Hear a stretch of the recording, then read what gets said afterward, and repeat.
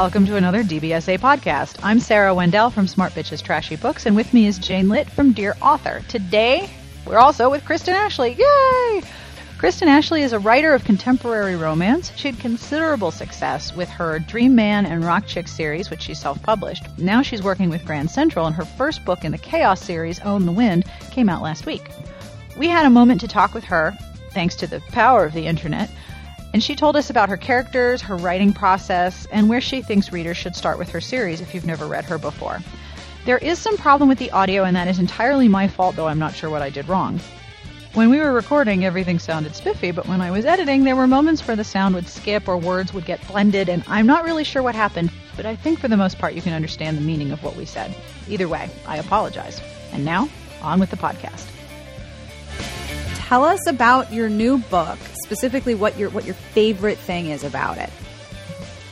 I'm sorry, you cut out there, so I didn't hear that. All right, the question is, if two trains leave Phoenix, each going 45 miles an hour, I'm kidding. The first question is, tell us about your new book. Yes. Oh, there's math. Just get ready. I've got really calculus, algebra. You're doomed. I lied when I said these weren't hard. No, this is easy. Tell us about your new book and specifically your favorite thing about it. My new book is called Own the Wind. It's the first in the new Chaos series. And the Chaos series is a spinoff of the Dream Man series, and Chaos is a motorcycle club. And it kind of goes forth from High-Res Romance from Motorcycle Man, which was the finale of the Dream Man series. And it's going to follow, I don't know how many books will be in the series right now, at the least 4, hoping more like 6. And it's going to follow the romances of brothers in the motorcycle, or they call each other brothers, but they're members of this club. And we have Tabby and Shy, Tabitha Allen, and Parker Cage. It's really a departure for me because I tend to write characters in their 30s and 40s, and that was really fun to kind of digress back to my 20s and create a love affair. But my favorite part, I think, try to tell this without too many spoilers, is I don't think I've ever done a romance where the hero and heroine were friends first. And I loved building that relationship on that level first before it grew from there. It made the intensity of their love affair later stronger for me because they had established a very beautiful platonic relationship before they in with both feet. So that's what I loved about it. That's very cool. All right. Now, you seem to occupy, or not seem to, you actually occupy a very unique space professionally. You're both published independently, and now you're published by a large New York house. And you don't have a lot of company in that space, although more and more people are sort of moving into that territory where they have options in both directions. What do you like about being in that sort of unique professional space as an opportunity to reach readers? What do you like about being both independently published and published by Grand Central? Well, I don't like to be stagnant in any way, including mentally. So I learn something every day. And I think I had 35 books out by the time I started working with Grand Central Publishing. Holy crap. Yeah, I had a lot about. And so just learning about traditional publishing was something that I wanted to do. But also, as a writer, you can't stagnate at all. You have to give readers what they expect from you, what your signatures are. You have to constantly be surprising them and giving them something new so they're not feeling like they're reading the same over and over again. And quite frankly, I felt like I was getting to that point where I a lot, and I was writing, and I don't feel like my stories were the same, but there was too much familiar in each book. And so it was nice to have a team, very experienced people, reading my books and inputting into my books and editing my books. You know, you think you can write, you can put a comma in the right place, and that you're using the right word, but you're not. And people noticed that. So it was very nice to have input into my books and very good editing and copy editing and fun covers. And now I have to both worlds where I have the freedom to kind of write whatever I want and take chances and risks with some of my work. And but also work with the team at Grand Central Publishing to learn more about how to be a better writer and promote books and the whole process of traditional publishing. I've had similar experiences because I write online and I don't have a word limit or a page limit or a limit at all. I can keep going as much as I wanted. And when I published 2 books, both times being edited helped me recognize things that I do in my writing that I was not aware that I did, and I could correct them because I would never have seen them if a third person hadn't said, you use the word just like every page. Every other word is just. There's not that much just in the world. You need to take that out. Like, I had no idea that this was something that I did, but you really learn something, you're right, from working with another person. What is your writing process like? Do you have a words per day or a pages per day or a number of motorcycles per day? Like, what is your writing process like? Well, it's more, when do I stop writing and I go down and get some food. I don't have it. I don't have I become really obsessed with I don't do any outlines. I don't write any notes. My stories play out in my head. And so if I don't get them down on a file, I start to panic. And I just don't have the time to write outlines or dialogue that comes to me. It's like a movie playing, and I just have to type it out in description. Nobody sees me, and I roll out of bed, put on sweats, and start working. And I can write. Chapters tend to be around 10 to 20,000 words, and I can write 4 chapters in a day. And but that is working from like 5:36 in the morning to 10:30 at night. I just keep going. So really, it's more attempting to say at five, and it usually is more around 6 or 6:30. You're going to stop and have some dinner and relax a little bit. Have you considered writing with IV fluids plugged in so that you don't have to stop? You could actually get an IV and a catheter, and you'd never have to leave the room. A couple of protein bars, you could write like 5 books a day. Yeah. Well, I was a transcriptist back in the day, one of my many things that I did. So I type really, really fast as well. So you can keep up with your own brain. So yeah, but you have to be healthy about it. Yes. So. Can't get sick. Your readers will be really mad. So speaking of your readers, you have really excellent fans, like eager, excited fans who are completely excited about your work. And the word of mouth among romance readers has been extraordinary. Can you tell us about some of your favorite fan interactions? Well, okay. I'm going to try not to cry because I'm a crier. It's okay. I'm a crier too. So if you start crying, I'll start crying, and then Jane will be like, you guys are both ridiculous. I think I've been writing for 10 years as a hobby, and I every once in a while I try to get published or find an agent or whatever. So when you're in the throes of writing and trying to publish, or at least for me, it never occurred to me that I would actually one day have readers. In my head, I was thinking, I hope one day I have readers, but I never got the point. I just kind of wanted to finish books and find out how to get them out there. And the end of that is people actually reading it. And so when people were reading it, I put a lot in my books. There's a lot of emotion in my books. There's a lot of personal parts of me in my books. A lot of my characters are based on friends and family. And so when I started touching readers, not just readers reading my books, and they have no problem communicating with me about that, I realized just how truly beautiful this business is. And I've had a reader tell me that her husband passed away, and she has been completely dead for years, and she hasn't felt a thing. She hasn't smiled or laughed or even cried until she started reading my books. And now she feels alive again. Sorry, I'm getting choked up. And people have told me they've lost weight because of my book. They don't care that they're not losing weight because my heroines are very strong. I've had readers that they've left their husbands that are cheating on them or beating them. It's huge. It's massive. And as a wordsmith, I should be able to describe how it makes me feel, but that's impossible. And it just makes doing this a much more it's a hugely rich experience to connect with people in that way. My world just expanded in this massive way, and I love it. It's beautiful. They've helped me to achieve a dream I've had since I was a little girl. But it's really nice to know that I give back, too. Yeah, romance is a very intimate genre because you're writing about emotions, you're writing about sex, you're writing about emotional problems. And I've noticed that readers very much gravitate towards the books and the authors that have made them feel things that they didn't anticipate feeling. And when you have a form of literature that inspires so much emotion, the interactions can be really powerful. They can be very, very strong. It doesn't surprise me that your readers would tell you that things like that, because that is something that really good, emotionally rich romance does for readers. It's a very intimate art. What's a question that you get asked a lot by your readers? When's the next book coming out? And since I wrote 145,000 words yesterday, it'll be out tomorrow. Yay! I just published Tabby and Shy, and everybody's like, when is Lady Hop coming, and when is Allie and Ren coming? I'm like, gosh.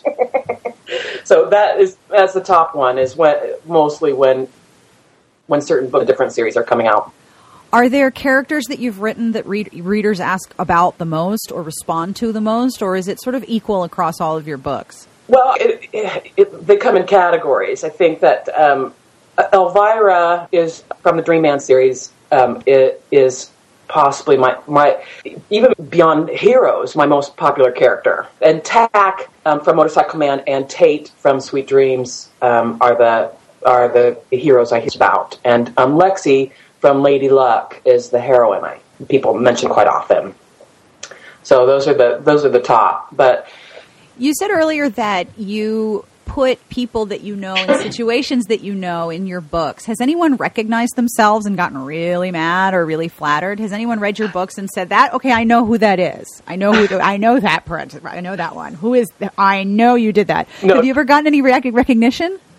Normally I tell them, because a lot of my friends and family read my books. So I don't want them to be blindsided by me putting, them in a book. But it's all characters it's all people that I love.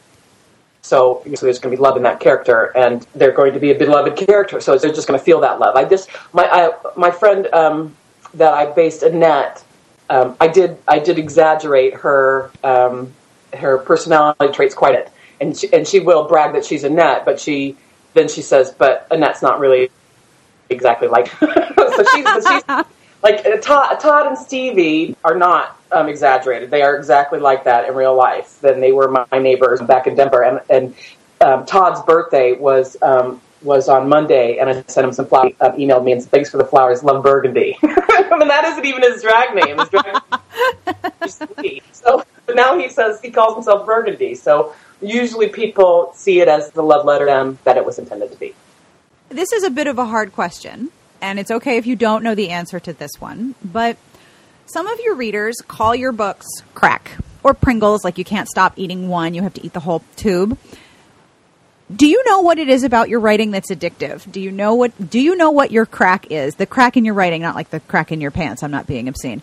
Do you know what the addictive quality is that readers are finding, or do you not look too closely at it, hoping that it doesn't ever go away? No, because another beauty about it is that what people get out of my books and what they like is often very different. So there's not a theme that is emerging. I think that the possibility of it is that I very rarely write about fabulously handsome billionaires who, wine and dine their chickies on I write about bartenders and bounty hunters and commandos and cops, and I think that other folks can put themselves in my book. They could meet a cop, they could meet a bartender, and or into a house they rent and run into owner of a house. Maybe that might happen to them. So I think that just being that little closer to fantasy could possibly be why they identify with it better. But also, my heroines aren't in their 20s, and romance readers aren't all in their 20s. So I think in your 30s or your 40s, and you might still be looking again. You think, well, this has happened for this character. Maybe if I believed in myself and put myself out there, it could happen for me. And I also don't shy away from life.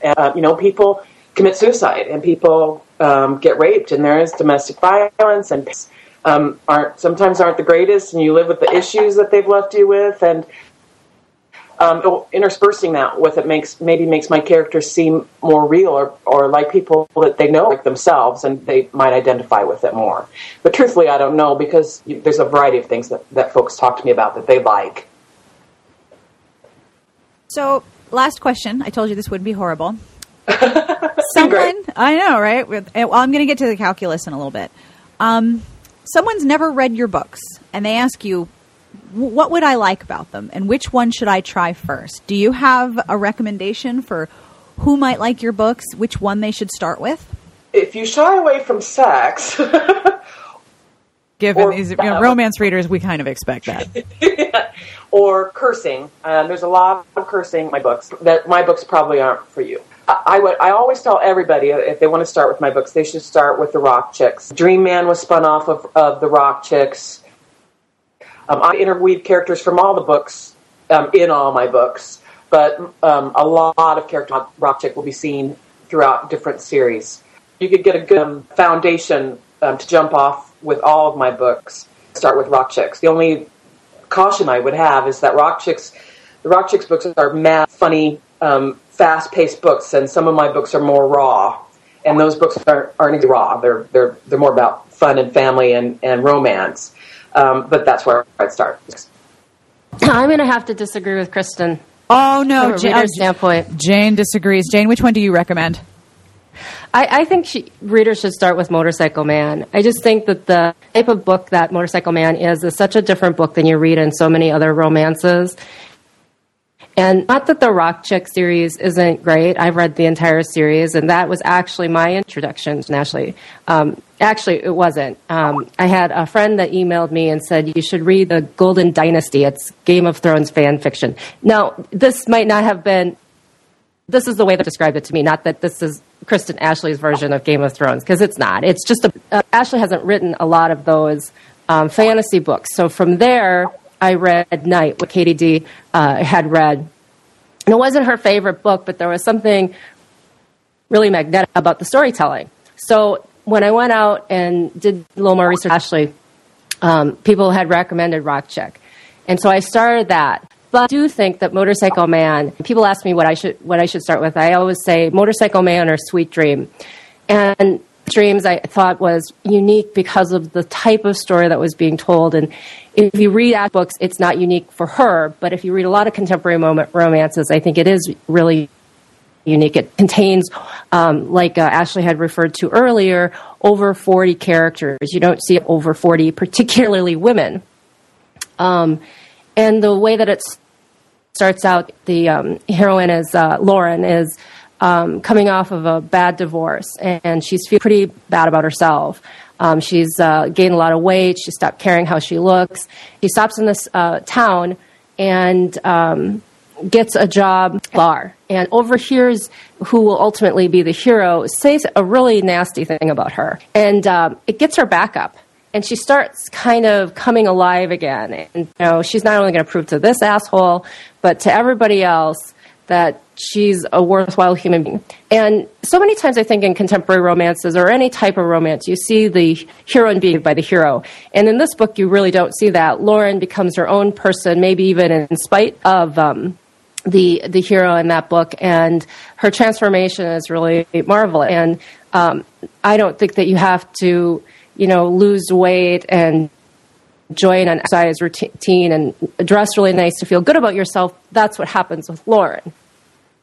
But watching her progress from feeling really terrible about herself to loving herself again is, I think, one of the great things that Ashley writes. So I think Sweet Dreams is great. Motorcycle Man has a little bit of the same movement toward it, but what's interesting about Motorcycle Man is, especially toward the end, you see clues about you learn things about the characters that Ashley has seeded all the way along, and so there's a really huge payoff for the reader.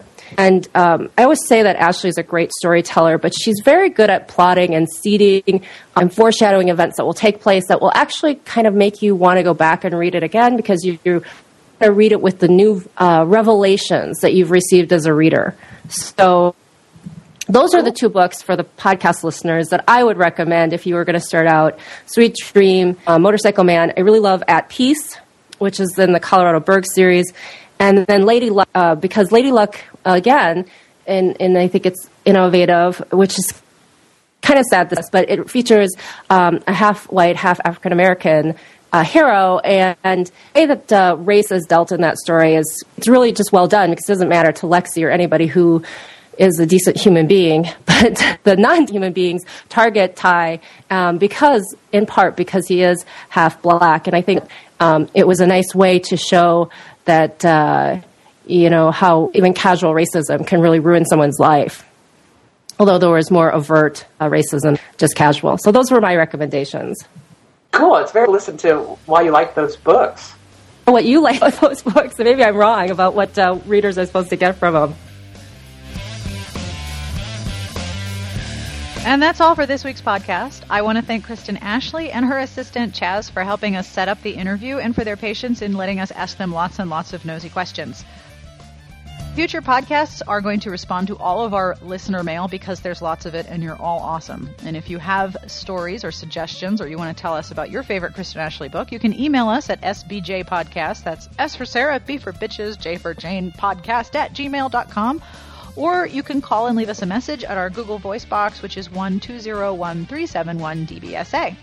We also have a Facebook page because if we didn't, I presume that there would be some sort of federal case against us. And that's facebook.com/DBSA podcast. The music you're listening to is provided by Sassy Outwater. This is by a group called Enter the Haggis, and this is called Martha Stewart. I'll have information about where you can buy this song and learn more about the group on the podcast entry on my site and over at Dear Author with Jane. And thank you for listening wherever you are. We hope you are having the very best of reading.